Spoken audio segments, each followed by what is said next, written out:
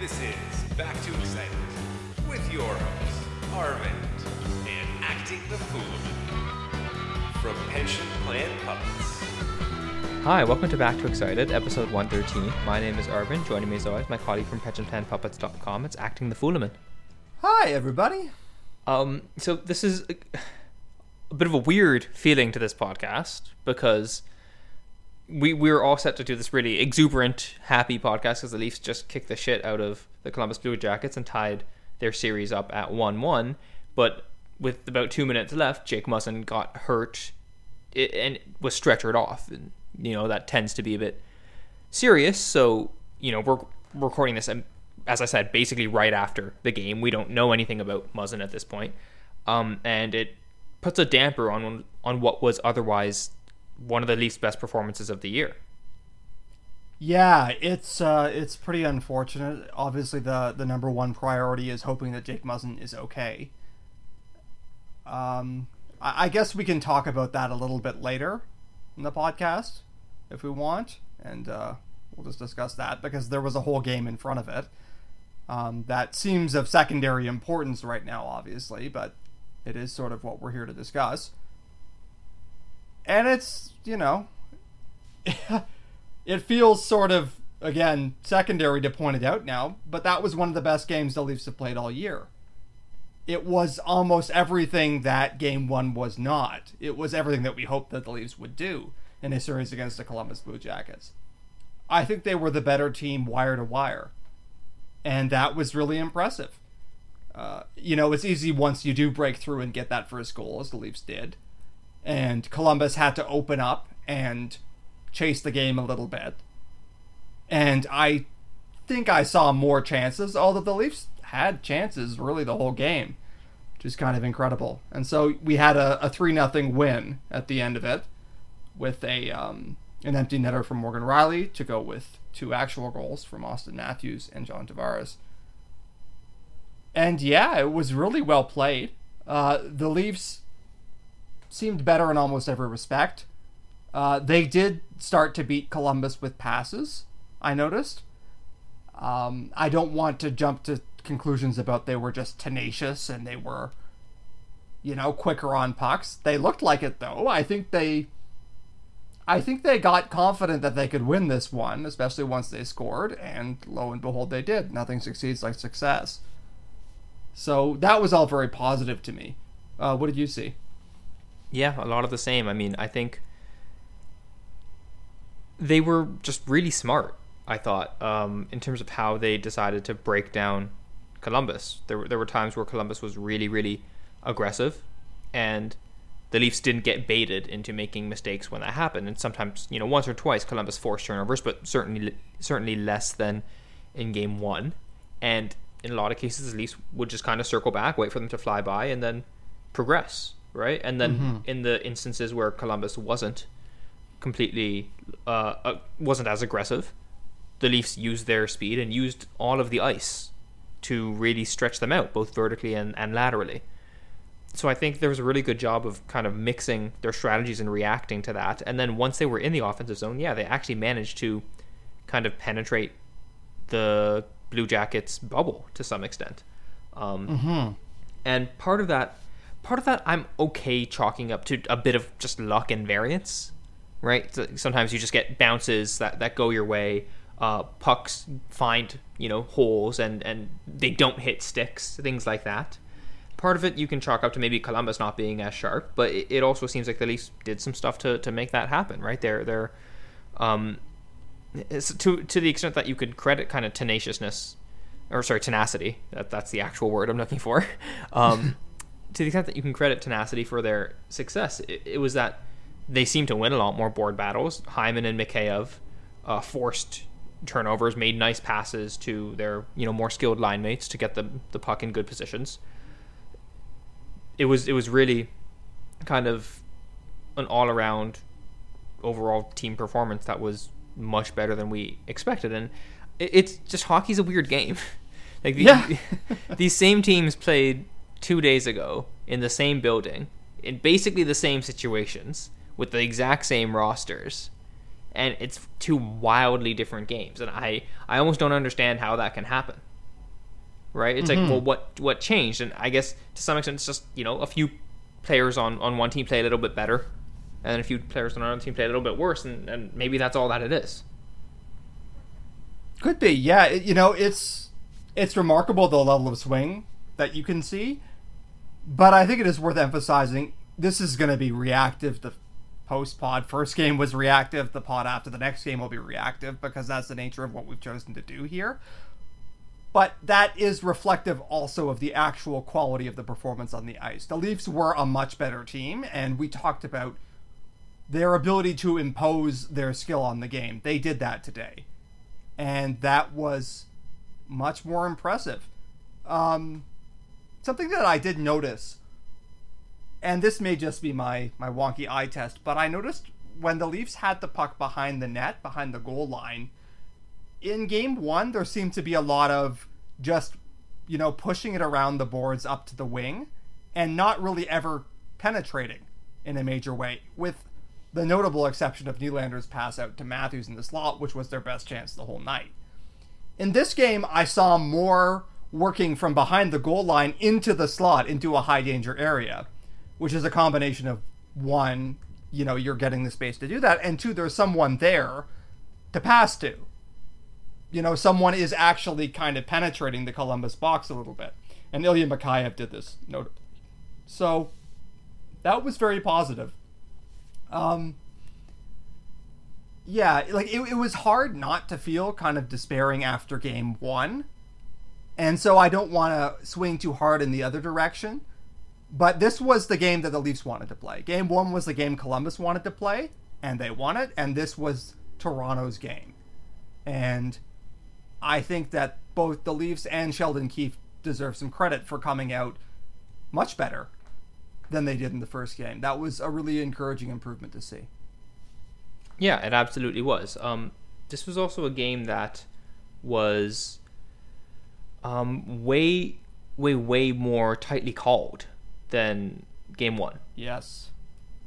There was a hit by Kyle Clifford in the first period that I'll be honest, I thought was a charge, and I said as much online, and nobody wanted to hear it from me.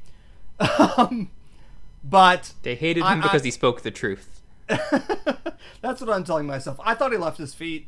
Other people looked at it and they say he only went up after the contact was made, they think. So they think he was kind of bouncing off.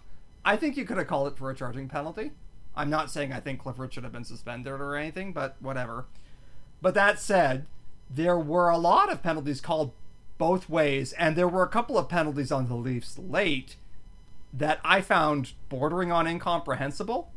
Like Kasperi Kapanen got called for one of the softest slashing calls I've ever seen. Mm-hmm. And I don't know what the thought process was there. I know Cappy is rather vocal with the referees, which probably isn't super endearing to the people in Striped. But yeah, I don't know. Anyway, it was certainly not the conventional playoff hockey in that sense, where you kind of expect the whistles to be swallowed as it goes along and they just let them play. So yeah, make of that what you will. By and large, I'm pretty much fine with it. We've talked about how we think maybe it's an advantage to Toronto in some circumstances to have a more tightly called game because they can supposedly employ a power play advantage. I don't know that we saw too much of that this time. But, I think that, the Jackets' penalty kill is still pretty effective. The Leafs' penalty kill was also very good against a not super potent power play. Yeah, I mean, the Leafs' power play, their first few power plays, I think, were actually pretty good. The last few were less so. I guess the last one in particular was pretty poor. But yeah, it was really frustrating until Matthews' goal, right? Because this was all setting up for the Leafs play their game and get goalied. Because Korpisalo was unbelievable. Mm-hmm. He was outstanding. For the first half of the game, he looked like he had horseshoes up his ass. Like, it was just like trying to shoot on a wizard. And, the Leafs eventually beat him on a terrific tip play and then a breakaway from John Tavares. And, you know, I think John Tavares can slip into being underappreciated at times. He's pretty good, though. I think he's pretty good. And he had a frankly dominant individual game, I thought, where the puck just wasn't going in for him most of the night, but he could have had 3 goals. Yeah, he had one of those games where he was an absolute shot monster, right? This is what you pay John Tavares for, to be a game-changing offensive threat, and that's what he was. He was the Leafs' best player tonight. And Matthews, of course, was very good too. And I mean, that first goal just mattered so much. Maybe just in the psyche of a fan, but even to the players, I can imagine, you know, after almost 5 periods of getting shut out by a guy, yeah, to just put one past him makes your life a whole lot easier. And it's worth mentioning that Columbus is really a different team when they have to attack. Yeah, that was really noticeable. And again, it can sound like you're reading psychology into the behavior of the players, but they really just change because they have to once they're down a goal. And I made a joke about how they sometimes look like they're trying to protect a 0-0 lead, but that's how they play. They will counterattack you, but that's about it. They don't press offensively if they don't have to. When they're down, they have to. And suddenly we saw the Leafs getting rush chances back the other way. Most notably, again, Tavares streamed off on a breakaway and scored.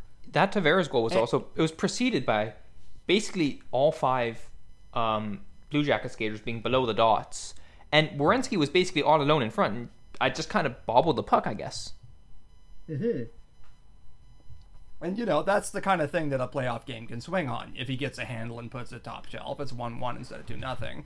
And I will embrace that most dated of hockey cliches about save at one end or miss at one end and goal at the other. But yeah, I don't see how you can be anything but encouraged by the behavior of most of the forwards tonight. I really think that the top 3 lines were all exceptional. They all won their matchups pretty well. They all came out positive in shots. Yeah, really a lot to feel good about there. Even the 4th line, they earned some ice time, actually, because they were, you know, doing well, and especially once they had the lead. And, you know, really no one on Columbus was threatening too much offensively. So you can play the 4th line, you can save a bit of miles on your other guys, and, you know, the 4th line is fine when you need to shut things down, right? Especially against a team that doesn't have elite offensive talent like Columbus. Yeah, absolutely. And, you know, this series is going to go at least 4 games and maybe more. And so, yeah, you know, I'm by and large really encouraged by what we saw tonight. If the Leafs can play like this, I certainly like their chances. It's wide open, and again, you know, we said after game 1, you can't assume every game will be like that. Unfortunately, we can't assume that the Leafs will play every game as well as they did in game 2 either, or that Columbus will be as vulnerable as they kind of seem to be. I did expect the Leafs to kind of come out loaded for bear to begin with. You know, after you've had some time to ruminate on a loss, there's a natural impulse to come out charging and try and fix it. And they did that, but it didn't fade much. And that makes it look like there was some tactical adjustment going on, some patience, and some bounces. Freddie Anderson was outstanding. It has been really encouraging to see. I'm not saying that the Leafs were bad defensively, and again, they're not facing the Eastern Conference All-Stars or anything here, but when he had to make big saves, he made them. And the shutout is certainly well earned in his column. Yeah. Yeah. Sorry, additional good news. Justin Cuthbert reported that Tavares says regarding Muzzin that all signs are very positive. Yeah, and God, I hope he's right. That would be the best possible news. Right. Yeah. I mean, from a personal perspective, obviously, it's hard. You know, we were talking on air or off air rather just before, and I mentioned that like when a guy gets stretchered off, you find it hard to say, okay, I hope he can come back for the next game. Like the natural instinct is, okay, I hope his career isn't over, right? Like being stretchered off is almost never a good thing. Serious, yeah. Yeah, right. Anything to do with necks, with spines, with nerves, like man, the human body is enduringly resilient at times and incredibly fragile at others. And it can really, really scary. But I mean, from a hockey perspective, Jake Muzzin is the Leafs' only good defenseman. Yeah, Really, like defensively, he's the guy. Yeah, I mean, I'm being he unkind to Morgan Rielly there, who's also a very good defenseman, but in a quite different way. But, you know, Jake Muzzin is, to the extent that Hall and Muzzin is a even passably workable shutdown pairing for a team that sees itself as, you know, wanting to win a playoff series, it's because of Muzzin, not Hall. Yeah, no, it's you don't have much doubt as to who's Batman and who's Robin in this scenario. And so, yeah, it was tough to watch. You know, it was a long delay while they got him onto the stretcher. A lot of pretty somber faces all around the ice. I guess we should talk about what led to it. It was a Pierre-Luc Dubois cross-check on Muzzin that kind of sent him sideways into the boards, and then he appeared to hit Oliver Bjorkstrand in the back of the leg. You know, I don't know exactly where the contact came that has caused the issue. It could have been kind of at any point in that sequence. Yeah, there was like 5 different impacts. You could be like, okay, that could have been it. Yeah, and you know, seeing him down, he was kind of moving his legs and stretching his fingers, opening and closing his fists, that sort of thing.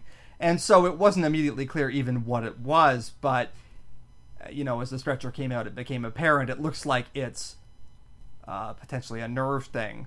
There is such a thing as a stinger, where you happen to get hit in a way that sort of stings a nerve, and you feel a loss of sensation or an unpleasant tingling or warmth or whatever in your extremities. It's like hitting your funny bone to the nth degree.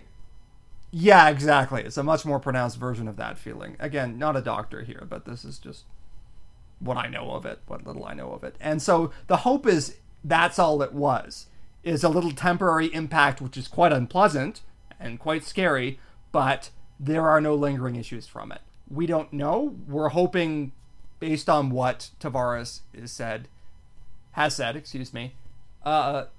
it's trending in that direction. We may not get the level of medical info to which we are kind of accustomed because of the rules in the bubble, where the NHL, as we've mentioned in the past, has tried to help protect privacy on the COVID issue by not disclosing almost anything about player injuries beyond whether they are fit to play or not. And so I don't know how much we're going to find out. Obviously, the best case scenario is we find out Jake Muzzin is practicing and is getting normally, and he looks like $1 million. And that would be wonderful on many levels. Obviously, the first priority is Jake Muzzin, the guy. And, you know, by all accounts, he's a terrific person. He's extremely hard not to like, putting aside his extremely essential contributions to the Leafs defense. Yeah. So, yeah. Regarding the Dubois cross-check, I'm of two minds of it, in a sense, because I think it's an inarguably dangerous play. You're pushing a guy in the back towards boards and people. Like, you know, it doesn't take a rocket scientist to see what could possibly go wrong there. At the same time, it's just one of those minor rule-breaking events that happens, I would estimate, hundreds of times in a hockey game. Right? Mm-hmm. And 95, 99% of the time, it amounts to nothing, and this time it amounts to certainly what appeared at the time to be a rather serious injury and may still, in fact, turn out to be that. And, yeah, it's like... to me, that's why refs need to be better at calling this stuff, because the reason it's against the rules is because it's really, really dangerous. Yeah, every now and then, that dice is going to come up with a 1, and someone's going to get badly hurt. And even if most of the time we're kind of inured to the regular cross-checking, I think there's a real question about what the NHL has let go here. I think that also applies to the charging rules, yes, for what it's worth, which I think have been kind of left pretty relaxed and allowed certain things to happen. Again, you know, a lot of Leafs fans are going to want Pierre-Luc Dubois' head on a platter, and I get the impulse. Look, Jake Muzzin is viewed very fondly by this whole fan base, including us, for very good reason, and that was really hard to watch. And I certainly understand the reaction to say, somebody knocked that guy's teeth out. At the same time, do I think that play was way out of the realm of what happens in playoff hockey? It wasn't. It ended badly. The result was horrifying and not common. But the play itself was the kind of thing that tends to go on. And so if we're going to pursue it, I think the NHL has a question of, okay, we got to reconsider how we call these things. And unfortunately, sometimes it takes a scary moment to get any kind of change to happen. I think of Cook Savard as the extreme example with head hits, and I think that was the beginning of those being viewed differently. But zooming back in again, the first hope is that Muzzin is A-okay as soon as possible, and I think the reality is Dubois is going to be playing next game. Oh, yeah, they're not even going to look at the suspension. Not even close. No, I don't think so. And so, I think people will want Kyle Clifford to go and challenge him to a boxing match, and, okay, fair enough. But, I have to admit, once the mist clears and I can try and zoom out a bit, I do think that, this is the kind of play that does happen, and the problem is that it's allowed. Yeah, as much as anything. It's like, this wasn't a... I don't see what Clifford doing anything is going to solve. I don't think it'll really dissuade Columbus from playing on the physical edge, because that's their entire game, right? No, I mean, it would be to make people feel better and make the team be fired up a little bit. And that in of itself is a health risk to both Clifford and Dubois.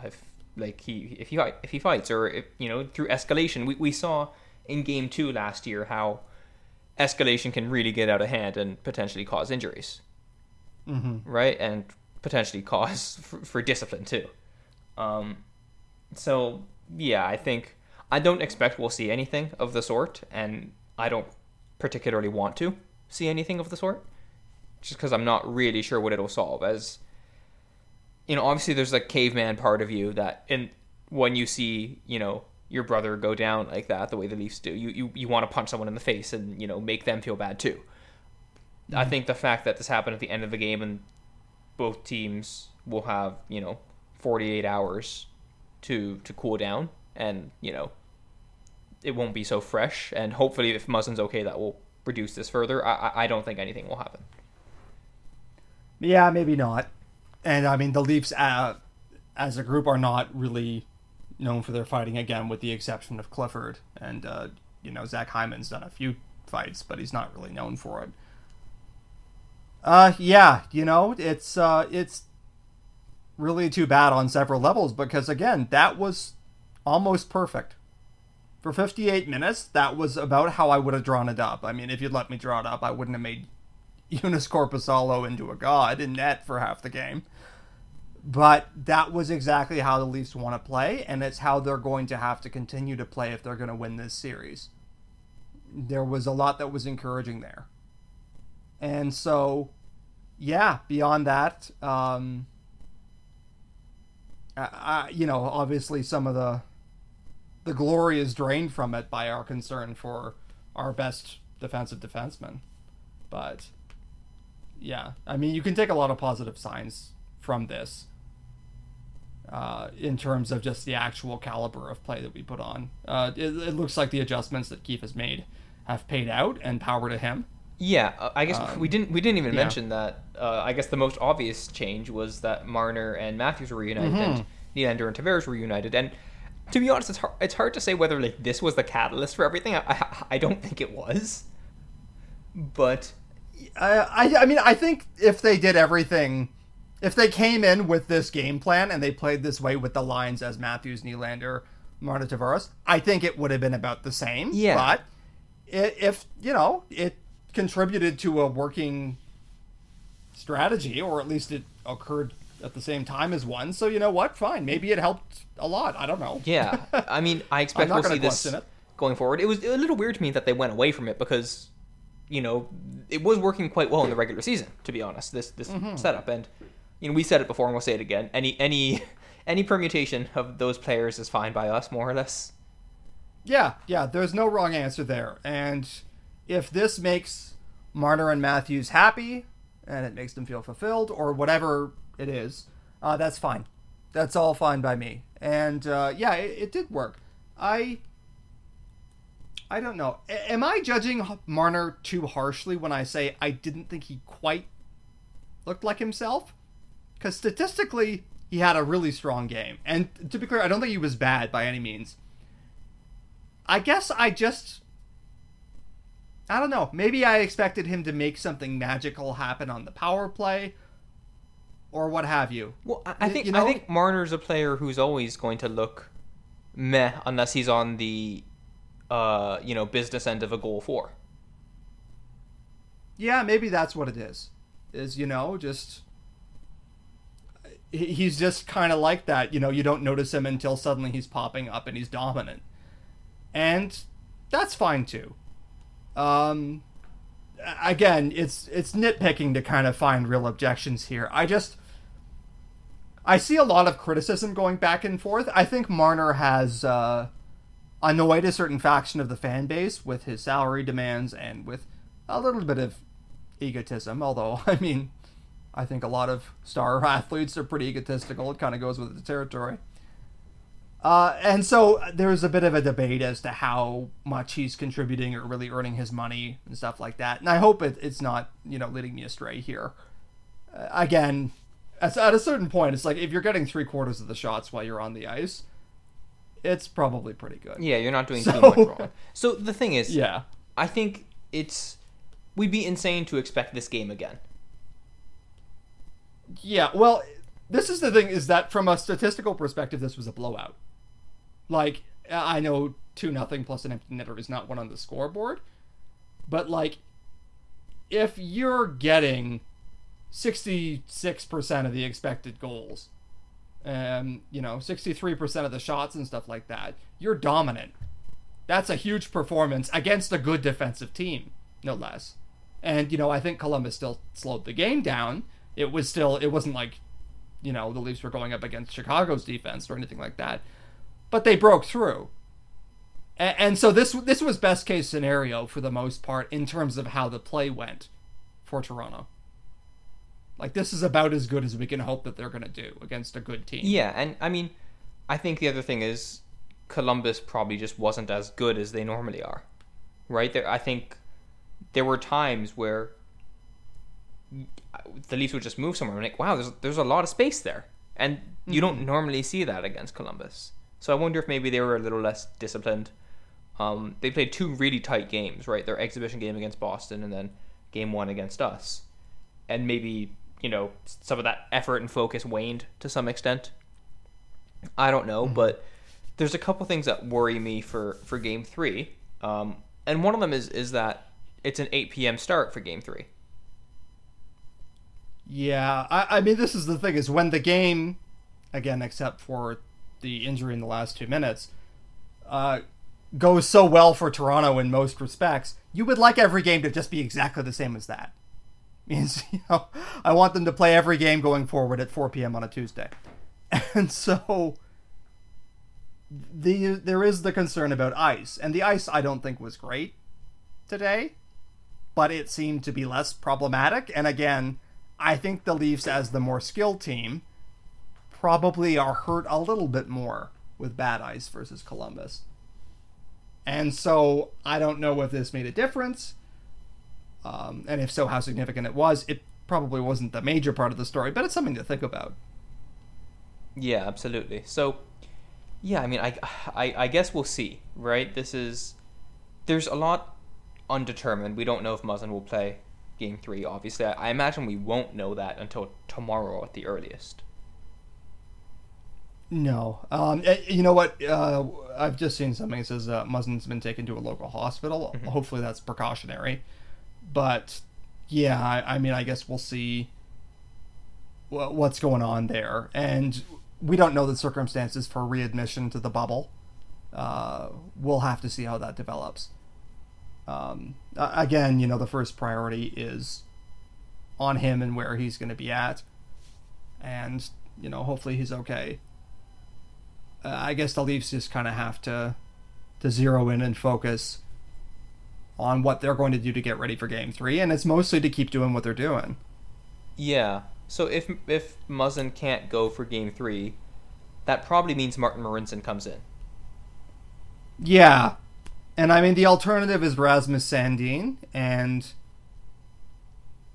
I mean, he's the great hope. He's well liked. The truth is that he was at the level of a pretty good third pair defenseman this year. And Marincin is well known to Sheldon Keefe, very well known from the AHL. He's more experienced and he kills penalties.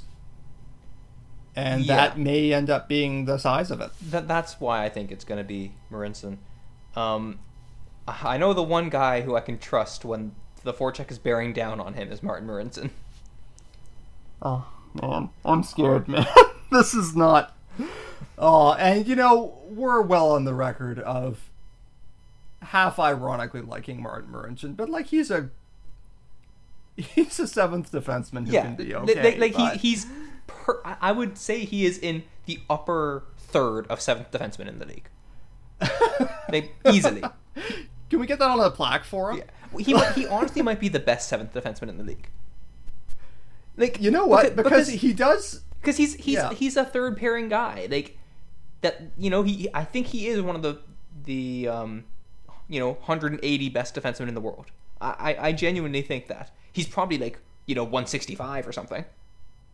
Yeah, but I'm fine with him as the seventh defenseman because he's what you want a seventh defenseman to be. He can come in, he will not be amazing, but he'll do as well as you can reasonably hope anyone who's stepping in who is not already in your lineup to do. So, yeah, it's I don't really know. Obviously, I'd rather have Jake Muzzin, but yeah, I should add. I apologize for the slightly murky breaking news character of this podcast. It's just the nature of the fact that we're recording immediately post-game and there's a lot of stuff coming through on Twitter. James Myrtle has just tweeted, told that Muzzin may have been able to stay in bubble and travel to hospital, so hopefully a quick recovery. That sounds encouraging, although the logistics of it I'm not clear on. But yeah, again, hope for the best. Turning back to the what if he's not ready to go next game. The thing about Martin Marincin is that the good and the bad with him are so discrete because he's quite good at certain things in terms of denying zone entries, in terms of getting in front of shots, in terms of having a long stick that can cover a lot of the defensive zone. And then when he has the puck, I guess it's a bit like watching Edward Scissorhands try to defuse a bomb. It's like technically he has the equipment to do it, but he's probably just going to cut all the wires and explode himself. And so, yeah, it's going to be a bit of a white knuckle experience if he gets into a game, but I would bet on that player probably being the guy. Yeah. I think this is probably not the series for Sandin. I keep screwing up that name. Yeah. I mean, he has some things to recommend him, and he's pretty calm under pressure. He looks, wise beyond his years in that respect. And he's capable of making a long stretch pass. And all of those are positive things. It's just when you're throwing him at that age into this series, into what is, a pretty intense, unforgiving, really, high-end professional playoff series against a team that is going to hound him on the forecheck. It's a bit like you're really throwing him in on hard mode. And I'm not saying he won't be able to do that soon. He may be able to do that now, but I'm not sure that Sheldon Keefe is going to count on him as the first option to do that when there's one injury. Yeah. So, obviously it goes without saying, but Game 3 is vitally important. Every game in a 5-game series is vitally important. But yeah, it's going to be very, very nerve-wracking. Especially because similar to how you could kind of expect the Leafs to come out like a house on fire, you can expect Columbus to do the same in Game 3. Yeah, like John Tortorella's quote post-game was, "The Leafs were good and we sucked." And that's not inaccurate. And I don't think that it's going to be all hunky-dory in the Columbus dressing room until they go out and they play better. They'll know that they can be better than this, and they'll want to be. And so you have to expect that. You just have to be prepared that sometimes you're going to face their A game. And, that is what it is. Yep, so, pretty much. Yeah. Sorry, that was a very, very long silence. I think we've kind of run out of things to say about this game. Because, I mean, in a way, this game there's less to talk about than with a game like Game 1. Because with Game 1, well, first off, it was the first real hockey game we'd seen in a while. But with Game 1, it brings up all sorts of questions about what the Leafs are, right? And how they struggled to really match how they struggled to exist in the same type of game that Columbus likes to play, and how they were forced into playing that game. Here, it wasn't a complete departure from the Columbus style of game. It was, still not incredibly high event by chances, but certainly much more so than the first game. And the Leafs did a good job of, not letting Columbus completely dictate the flow of the matchup. And that's good, but it's like the negative is always more kind of meaningful in this case than the positive, because now they have to do it again, right? They have to keep doing this. Yeah, I mean, you got to do it twice more, and then, ideally 16 times after that. But yeah, and the fact that they were able to kind of stretch out. The reality is that if Columbus is going to press up on you, if they are going to be rigid, the hope has to be to beat them with passing, to beat them by going long through the neutral zone, by putting the puck past guys, because a pass can move faster than a skater, and so you have to want to outmaneuver them, and you have to do it. And I was concerned after Game 1 about the Leafs' capacity to do that on pretty bad ice, because it seemed like they weren't connecting at the level that would be necessary to make that work. Today it was different. Today they were making enough of those passes that they were beating Columbus. They were getting behind them, not all the time.